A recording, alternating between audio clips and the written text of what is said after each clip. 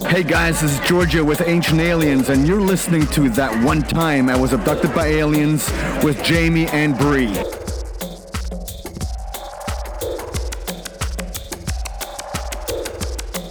You're listening to That One Time I Was Abducted by Aliens. I'm Jamie. I'm Bree, and we're two sides of the coin. Did you know that you're listening to a podcast right now? Did you know that you guys are my favorite listeners in all of the Milky Way galaxy? I knew that. That's presumptuous. We're trying to not awkwardly start the podcast. But in true tradition, we are as awkward as ever. So, Bree, what are we talking about tonight? We're diving into the bluegrass state of Kentucky. Brum, brum, brum. There's a lot of motivation for us doing Kentucky right now, and we're going to get into all of those things. And I feel like this episode's going to be a little bit packed. So, Bree, we're here. We're in Kentucky. And what was our inspiration for being here in Kentucky? Well, I'm going to have to say my biggest inspiration would have to be I watched both seasons of Hellier. Did you watch it? I did. Not all of it, but I did. So should we start with Hellier then? And we might as well, because that really, I know that was your inspiration. You were excited about it. I'm interested to hear what you don't like about the show. You said Kentucky. I knew in my head, because she's hyped up on Hellier right now. And I just thought perfect because I have plenty of notes in my phone already about Kentucky. I could, we'll just chat. But I know that something about that show lit a flame, something you liked about it. Well, I'll start off by saying one of my big motivations for wanting to pick Kentucky is because Hellier is all the buzz right now and people are talking about it. And you know that I love to stay in relevant news and topics. What better to jump on this bandwagon and we can do a whole, we're doing the state thing right now. Why not do a whole thing on Kentucky? And I did watch Hellier. I will say I'm not madly in love with it, which I think Bree is very surprised about. I think she thought I was going to be super hyped about it. You were pushing me to watch it. Well, because I wanted you to experience it as well. Gotcha. Because I do think that genuinely, I would recommend it to people to watch. I think it was very good. I don't know if I'm on the bandwagon for the whole of it per se, personally. I gotta tell you, it got better towards the end. I feel like majority of the episodes for first season were really boring. I hate to say it. I felt like, I can't believe Jamie likes this, because usually something really has to grab your attention for you to even pay attention. Maybe you were still on your phone or doing whatever, had it on in the background. But for me, I felt like I had to really pay attention. And even then, it was camera shots and dark scenery just for you to watch, if that makes any sense. There wasn't really too much to me happening.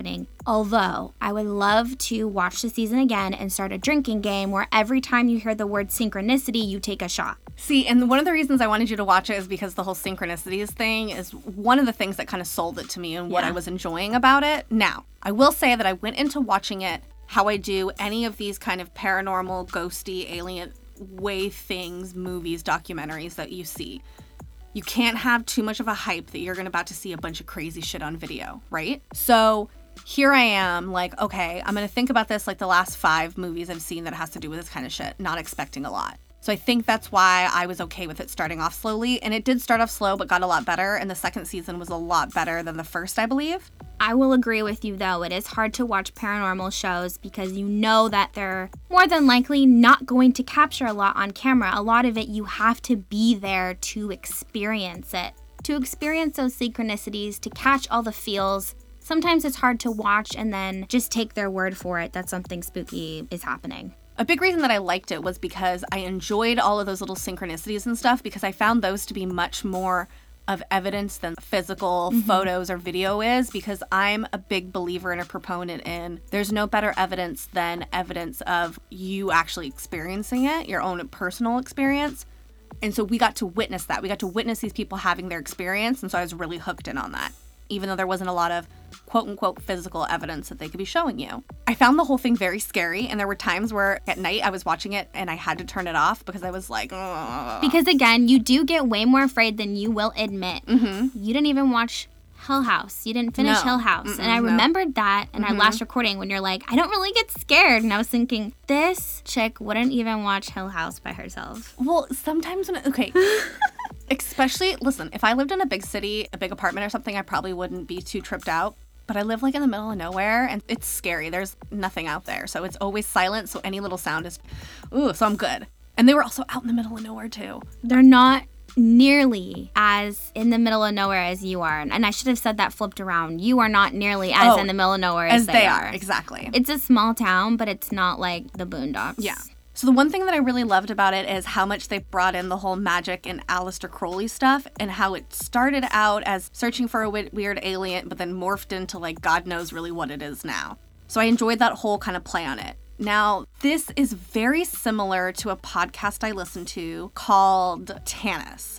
And it's kind of the same premise where this kid has this goal of trying to find someone and stumbles upon all these conspiracies and like secret societies and magic and all sorts of shit. So, okay, wait a second. Skirt. Is this actually really happening? Or is this kind of playing off of that same idea that's already out there? This is a very successful podcast that's out there and this whole premise behind it. Now, I'm not saying that they're the same thing or one person bit off another one or whatever it is. I'm just saying it's super similar to me. So I'm already like, okay, wait, I've heard this story before. I kind of know what's happening. But the story in general, I really do enjoy. I like the people who are involved with it. I'm excited to see where it goes. I'm a little bit concerned with how much publicity it has now with the people who are going to reach out and contact them and the rabbit holes they're going to go down to. That kind of makes me worried. Almost to the point of, do you want there to be more episodes? Because how real is it going to be now? Especially if you have people who are just fucking with them, like sending them random coordinates that makes it seem like it's this bigger thing when it's not. And they're really concerned about that in the show too. Let me make that clear. Like, they're very skeptical of when people reach out to them. Now, I'm also very jealous of them, and I wish that we had money to like follow some weird email that someone sent us, because it sounds like literally the time of our fucking life, and I'm so jealous of it. It sounds so amazing. So I'm not knocking it. I would totally do it.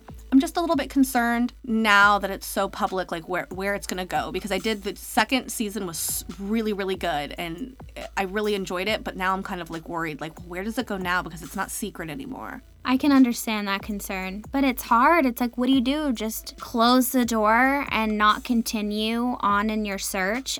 And it could be that maybe they're not necessarily getting the idea from another podcast, like you were saying. Obviously, that's an option. It could also be that whenever you follow a lead that is somewhat in the paranormal, everything tends to be connected. Things you don't expect. And so maybe that's just how the story ends up unraveling. It always comes back to weird occultic magic and the synchronicities happen and more paranormal things you never thought could even be linked together with ghosts and aliens and all of that. It has to be all a part of the same phenomena. So maybe that's just a part of the process and when you're a seeker of this kind of strangeness.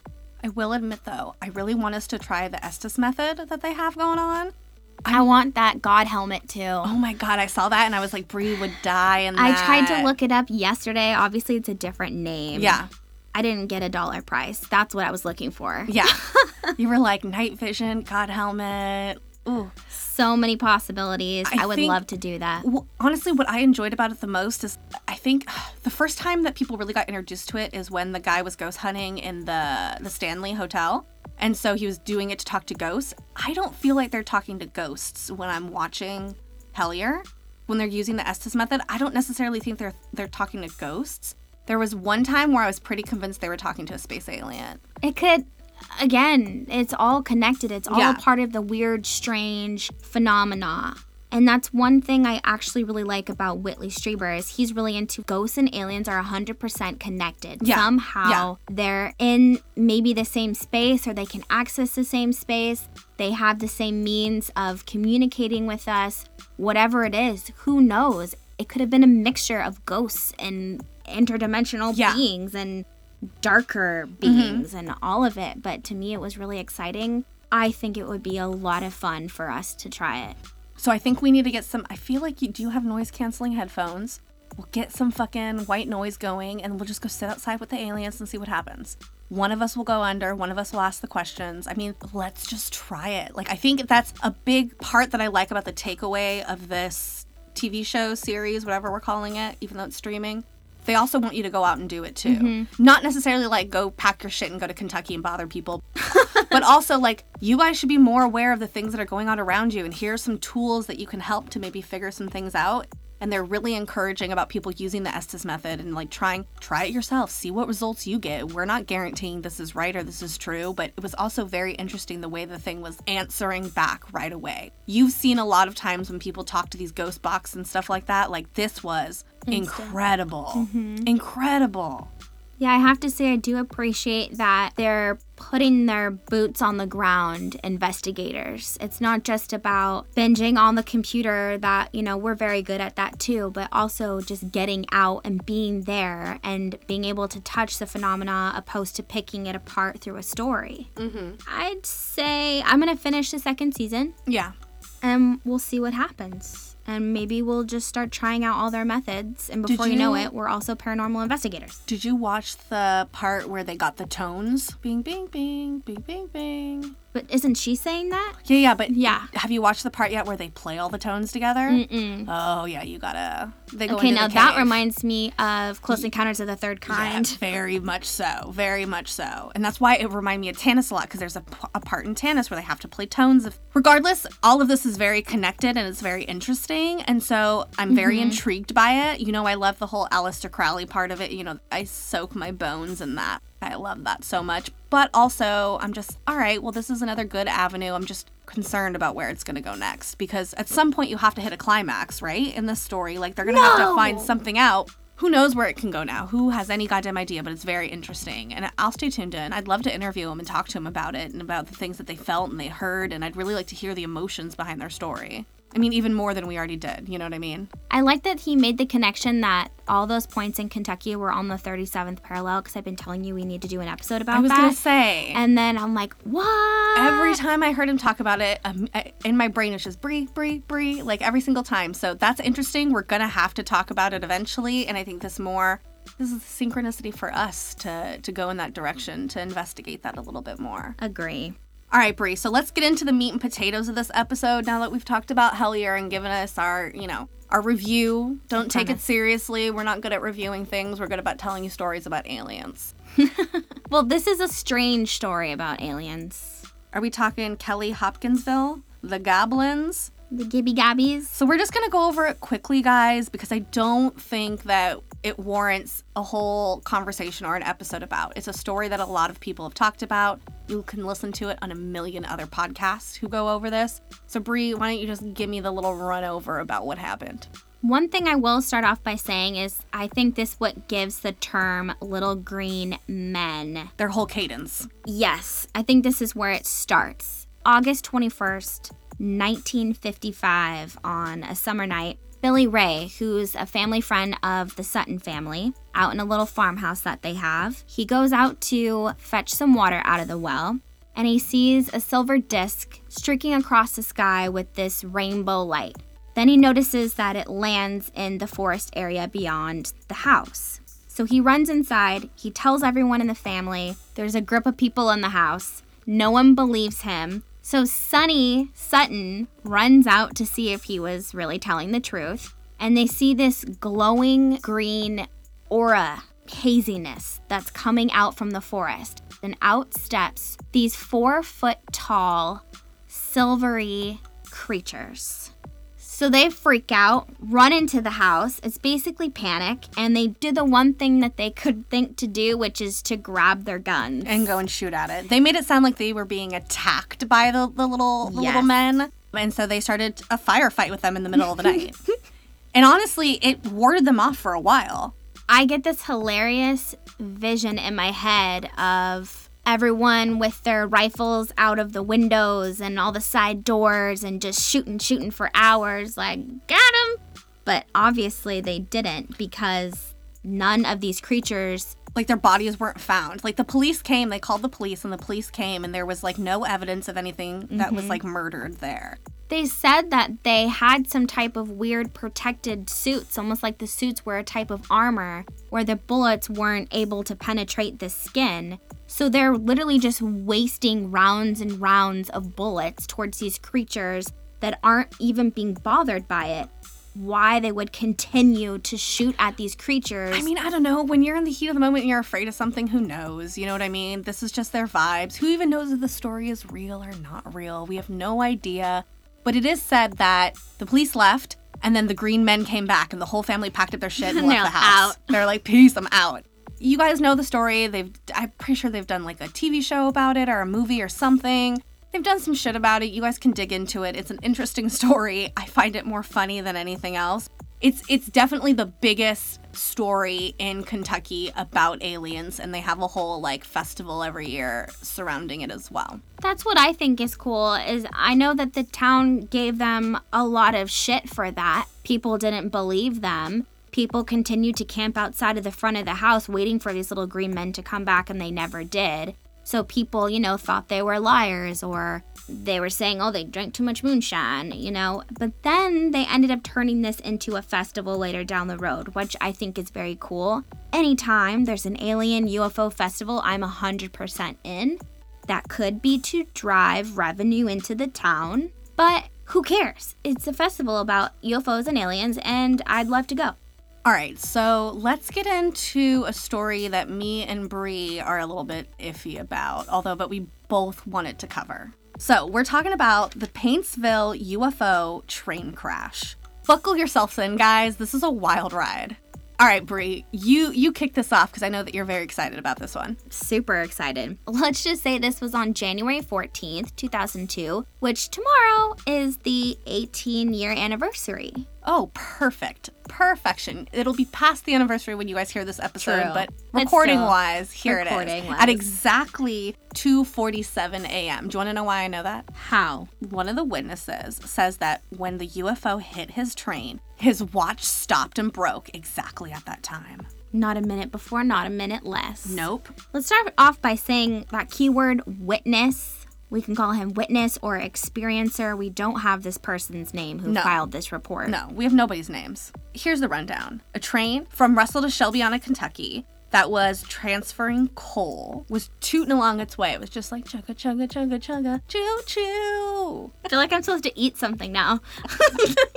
Like they're going to feed me mashed potatoes. So they're going along. They're right outside of Paintsville. They're kind of rounding around the corner, and they see this light on the tracks that they think is another train. So they kind of flash their lights, trying to see what's going on. Then all of a sudden they notice that the mechanics in their train weren't quite working. The onboard computer is kind of flickering in and out, and they're starting to not be able to have control of what's going on. While this is happening, they also notice up in the sky above them are 3 metallic objects with no windows, with big searchlights scanning over this lake area, really kind of looking for something. And so right as they're rounding the corner, they hit this thing. Crash. They're taking the corner and it's like, wee woo, wee woo, wee woo. Everything's like. And it hits the front of them, flies up in the sky, flips over, and then disappears. And they look over, and the 3 metal objects that were up in the sky aren't there anymore. And they're slowly starting to come to a stop because they finally have slowed down after hitting the UFO. It was 2 miles or something before they could even stop their train. Like, what the fuck is that? Everything inside that's moving the train, everything just goes haywire. You see some UFOs, and then what, you hit it? It's crazy, honestly. I feel like I'm in the train, and everything's like, woo, woo, woo, woo, woo. It's like when the planes are crashing, and all the lights are flashing, and all the buttons are going off, all the noises, and you're like, So it comes to the stop. They jump out. They're trying to assess the damage. They see, things are smoking. It's not going so well. Well, all the electronics start to kick back on, and they're able to kind of limp their way to Paintsville, to the train yard that's there. And here's where the story gets interesting, I think. The whole hitting it with the UFO, searchlights, whatever, get it, we've all seen weird shit, that's fine. But then, as they roll up to the train station, it's almost like an army of people, headlights and vehicles, officials and tents set up. Because it took them a while to get there. It's not like they got there quickly. Obviously, there was enough time for all of these people to show up. And the reason that all these people are showing up here is because they called in this crash to their supervisors. And they were like, hey guys, this is what's going on. This is where we're going to. And as they're rolling up, the workers on the train kind of just assume that these are people in the train yard working on it. But once they come to a complete stop, they're swarmed upon by all these people just tending to the train, people rushing them off of the train and out of an area to talk to them. And all these people are gathered up and asked millions of questions by a guy named Ferguson. And he takes them all and is just asking them a million questions. So many questions that they don't even know what time it is. They don't know how long they've been there for. It's just question after question after question. One thing that's really important to note is this train yard wasn't even in service where they stopped. That was just the closest stop that they could get to. So it's not like you would even assume people to be there from the beginning. So the fact that this happens and there's just like a swarm of people, it's like the movies when something happens. They call everyone, the army, the, secret people to just show up, and that's the kind of scene that I see in my mind when I hear this story. Yeah, this is definitely sounds like some Men in Black shit that's like, oh, this is typical. This sounds like, this is the reason why, although the story is kind of sketchy because we don't know anything about it, like there's no names or anything, it's also very typical of like, this is what would happen, and this is why we don't know any information about it. So after their questioning, they get sent off for medical testing, and as they're walking out the door, the witnesses are noticing that there's all these temporary tents set up and the train cars are already taken apart and people are looking at things. And Ferguson kind of turns to them and says, this is a national security measure and they would appreciate their silence on the matter. I love the way that they say that. That's like when something happens and they say, we appreciate your cooperation before you even have the opportunity to not cooperate. Mm-hmm. Yeah. So then they go home, they take a nice little night nap, they wake back up and they head over to the train yard to see what's going on. And Bree, what the fuck happens when they get there? Nothing is there. The shop is gone. Their train isn't there. The 2 cars or the locomotives that was demolished. There's no tents. There's no people working. It's like nothing happened. That is some serious Men in Black shit right there. Absolutely. And I believe they were even told when they're waiting that they had to be drug tested. It just sounds like they were creating a bunch of nonsense, buying time. Let them take a nap. Who's to say when they woke up, they can be like, you sure that wasn't a weird dream? Mm-hmm, exactly. Everything's gone. There's You've been here for 3 days. proof. What are you talking about? Yeah. So we don't know. We don't know about this one. It almost has all the telltale signs of being like a real thing, but it also has all the telltale signs of being a completely made up bullshit story. But that's what's so fucking intriguing about it. I wish we had more information. I wish there was a way to find more information. I wish whoever this was, they have to still be alive. It's only 2002. Find us, email us, let us know. Like, tell me who these people are. Let's actually figure out what the fuck happened here. I read the report 6 times, trying to get the vibes for it. But on the Center for the International UFO Studies, that's where they have this report, and it's like a big disclaimer that this was a hoax, and they apologized to the investigators that went and tried to investigate this whole thing. But then at the end, there was one small disclaimer that said all the detail on the report about the train sounds right. So at least the person that made that report does work on a train. There's, of course, other comments from people like, no, this is bullshit. I worked there, blah, blah, blah, blah, blah. So it's conflicting. Obviously, when a UFO reporting center is like, no, we've totally dug into this and this was, proven to be a hoax, I'm more inclined to believe them. But at the same time, it's kind of like with MUFON. They're so nuts and bolts that if there isn't enough for them to hold on to, they dismiss it. Where it's perfectly plausible that this did happen and that the government was so fantastic at erasing every single piece of evidence that it actually did happen. Let's break it down to a factor sci-fi then. Are you going to factor sci-fi this one? I'm going to middle bitch it personally. I was going to middle bitch it too. That's fine. We could both middle bitch it. I have to say now, maybe I'll lean more on the fact side. Sometimes I just have to get my own thoughts out before just my brain is thinking it. My brain first initially is like, I don't believe it. They say right here, these people dove into all the research and they're like, we're so sorry. This is a hoax. But then, like I said, I talk it out and it's like, oh, well, maybe it isn't. There's plenty of experiences that people have had where there isn't enough proof, but that doesn't mean it didn't happen. So maybe I will lean more towards the fact side. Well, there's also a lot of people who say that what they've said is a hoax for a lot of different motivations. Yeah. So who's to say that the person who this is isn't coming out and saying it's a hoax because maybe their life is being threatened? Like, there's a lot of different scenarios we can go down, so it's hard. Yeah, the only thing that was really holding me back was it was hard to believe a UFO wasn't fast enough to get out of the way. They're like literally light years ahead, so. All right, Brie, let's move on to one of our favorite topics. Let's talk a little Bigfoot. Let's tackle a big toe. The Spootsville Monster is a story back in 1975 from the Nunnally family. The Nunnally family claims that they were basically terrorized by 8-foot-tall monsters. This went on for about a year, almost every night. Some of the stories that the family talks about are these glimpses that they see of this huge creature, and the skin being a grayish leather, but also being completely covered in hair.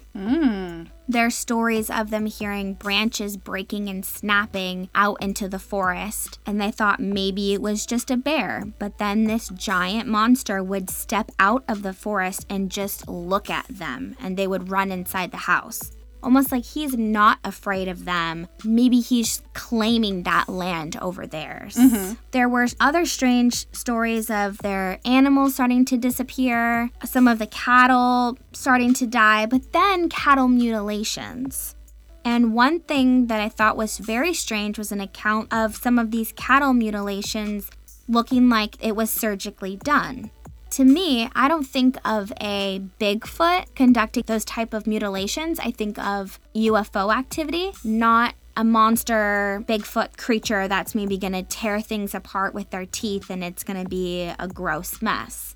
So maybe this was a case in which there could have been some type of UFO activity interacting with the Bigfoot creature. You know what I mean? Yeah. Well, I think like we said earlier, ghosts and aliens are all connected. Well, I think Bigfoot and aliens are connected forever. True. But another reason why that stuck out to me is because there was a anonymous helper of the family. He refused to come out with his name. He was one night walking around the property and he looks through an old shack, one of these old abandoned buildings that they had. And he looks through this little peephole, and here standing right in front of him is that giant monster, that giant Bigfoot-like creature. And this guy had a shotgun in his hand, so he was ready to blow it the second he saw it. But he didn't even have a second. The second he looked at it through the peephole, it vanished out of thin air. We're talking an interdimensional Bigfoot now. It just blinked out like, bam, I'm gone. So those two things might coincide together. We have weird cattle mutilations that are surgically done, UFO, and then you have a Bigfoot that literally disappears in front of your eyes. That isn't that strange phenomenon, not just physical, monstrous creature that we have yet to catalog. Well, the whole story kind of reminds me of Skinwalker Ranch a little bit. You have like a family going out and moving to a farm, you know, from the big city maybe, getting back to a simpler life. And then they're terrorized by something that's on the land. Like, you know, Skinwalker wasn't necessarily big giant Bigfoot creatures. It was a big weird wolf looking thing, but it's kind of that same thing. You have these people being terrorized, and there was a huge investigation into this area, into Spootsville, trying to figure out what it was, and they never found anything, of course. I mean, come on. Yeah, even in the surrounding areas, there was another town, this person named Josh Morris, who was out doing some farm work and saw up the ravine. It caught his attention because all of a sudden all of these deers and bunnies, squirrels, you name it, just came trampling through this area of the ravine. Something scared the shit out of them for them to all run out of that area. 10 minutes later, he looks over and notices this giant monster that's hanging outside of a barn with his hand holding on to the top beam of this building. And that freaks him out, so he leaves. It isn't until later he comes back to see how tall that barn was, and that barn was like over 10 feet tall. So this creature was huge to be able to just stand there holding on to the beam of that farmhouse. Again, to me, the fact that he's just standing there staring at him makes me think of some type of creature that's like, hey, I'm not afraid of you. Where in many of these cases, no one really gets a chance to have any like real tangible Bigfoot sightings. They might see him for a second, or there's some type of remnant, there's a footprint, there's, you know, stuff like that that indicates Bigfoot activity. But not where a Bigfoot just steps out and is staring at you like, sup, bro? That to me seems like something's claiming the land, maybe. I was here first. I can definitely see that. Sounds like we're going to have to go there and investigate ourselves. Yeah, the Cherokee Nation in that area called that creature the old people in the forest. That's what they're known as. The old people in the forest. So again, that rings to me that they were there way before our human peoples are. And so they're kind of like claiming that land. It's more like, boo, be scared. Well, speaking of Bigfoot, why don't we jump in real quick to our Fact or Sci-Fi, since it has to do with a Bigfoot. All right, Bree, so you saw the video, right? Yes. Okay, so I'm gonna read off a few reactions first, and then we'll give our own. It's a very Bigfoot-tastic episode. You're welcome, Bobby. J Plus says, it's either an owl or Pinball Bobby. I'm calling sci-fi on this one. Bobby says fact as fuck. Of course. And Weather Tradition says owl. So, let me start off by saying that number one, owls are aliens. So if you think this is an owl, this is probably an alien, which means that it's Bigfoot. So by 7 degrees of Kevin Bacon, you basically just called it an alien / Bigfoot. So that's fine. I'm gonna have to sci-fi it on this one. It doesn't look like anything to me personally. It just looks like some eyes. It could be anything. There's tree branches. It could be an anaconda. It could be an owl. It could be my anaconda. Don't want none unless you got buns, hon. I second the sci-fi. Okay, I'm surprised. I thought you were like all in on it. No. Why? You're very off this episode with me today. I am, but you think that I'm going to assume a bunch of things. Because overall, you fact things. Overall, I'm middle bitch towards more skeptical towards sometimes everything than you are. I'm just naturally more skeptical. All right, we're getting into our last story of the episode, and it's a doozy, guys. It's called the Stanford Abduction in Kentucky.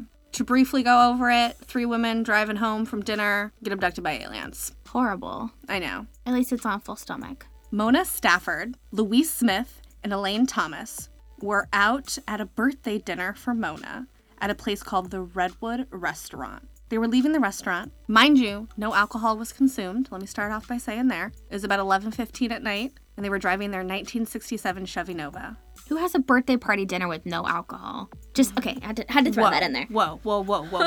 Maybe they're sober. I'm just kidding. Okay. Kombucha has a small... To be fair, the Redwood Restaurant, in my head, sounds like something on the side of the road that you stopped by. Like a kind of a Denny's kind of vibe. So it doesn't really sound like there'd be a lot of alcohol there in general. Yeah, I feel you. This is also 1976. So different vibes. I feel you. They turn onto Highway 78 and they're scooting along, driving down, sitting in the car, enjoying, talking about what a wonderful night they've had, when all of a sudden the 3 of them see like a bright red object up in the sky. To them, it almost looks like an airplane that's on fire and it's gonna fall down and crash somewhere.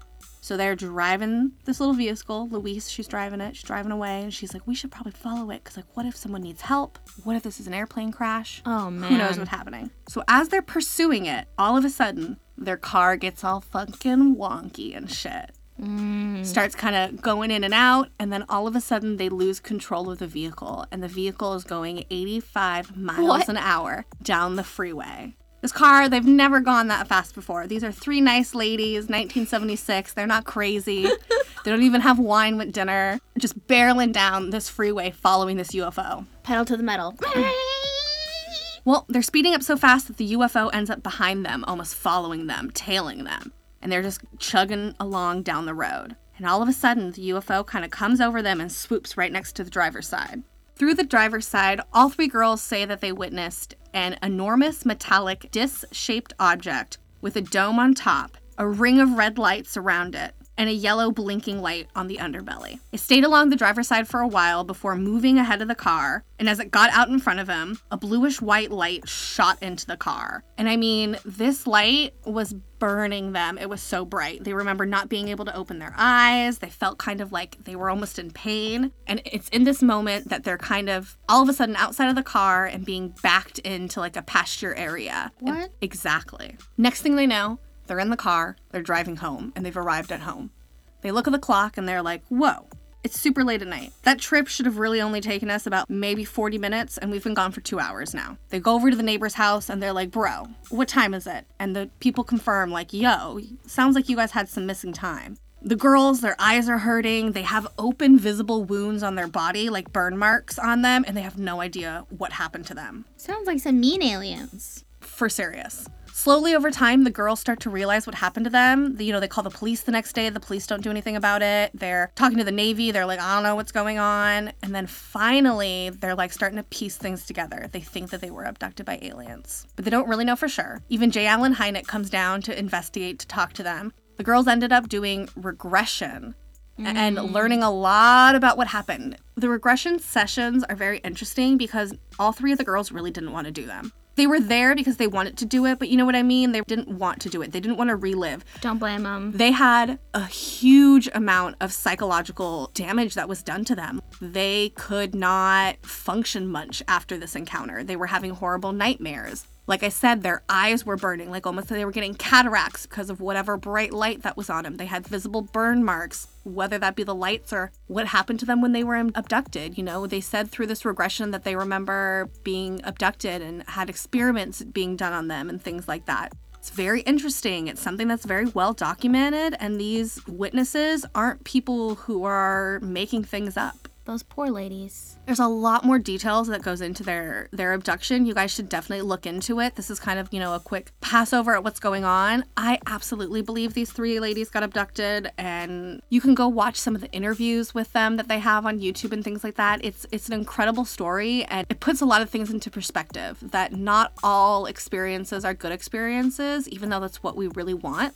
Because we're big proponents of the light and love of the world, but, you know, sometimes we don't get that, unfortunately. Absolutely. Sometimes it's traumatizing, and the beings are traumatizing, and it's horrible. I feel bad for people with those experiences. Or I should say, I sympathize with people that have had those experiences. It sounds very uncomfortable and very rough. Hard to deal with and then continue with life after that. I think the important thing is talking about it, guys. Find someone to talk to about if you've had experiences like this. Reach out, have communication. There's probably other people out there who have dealt with stuff like this too, so I think that that's an important thing. Especially in Kentucky. All right, Bree, why don't you give us a little bit of wisdom and knowledge to end this episode on? I have a quick conscious quote for you today from Eckhart Tolle, who I've quoted here many times before because he's one of my very, very favorites. The primary cause of unhappiness is never the situation, but your thoughts about it. I think it's very clear. We can all stomach that one. It's not always the problem. It's just your preconceived notions about it. What you've believed in your head is the real problem, or giving it reasons why it's bad, opposed to just dealing with what it actually is that's in front of you.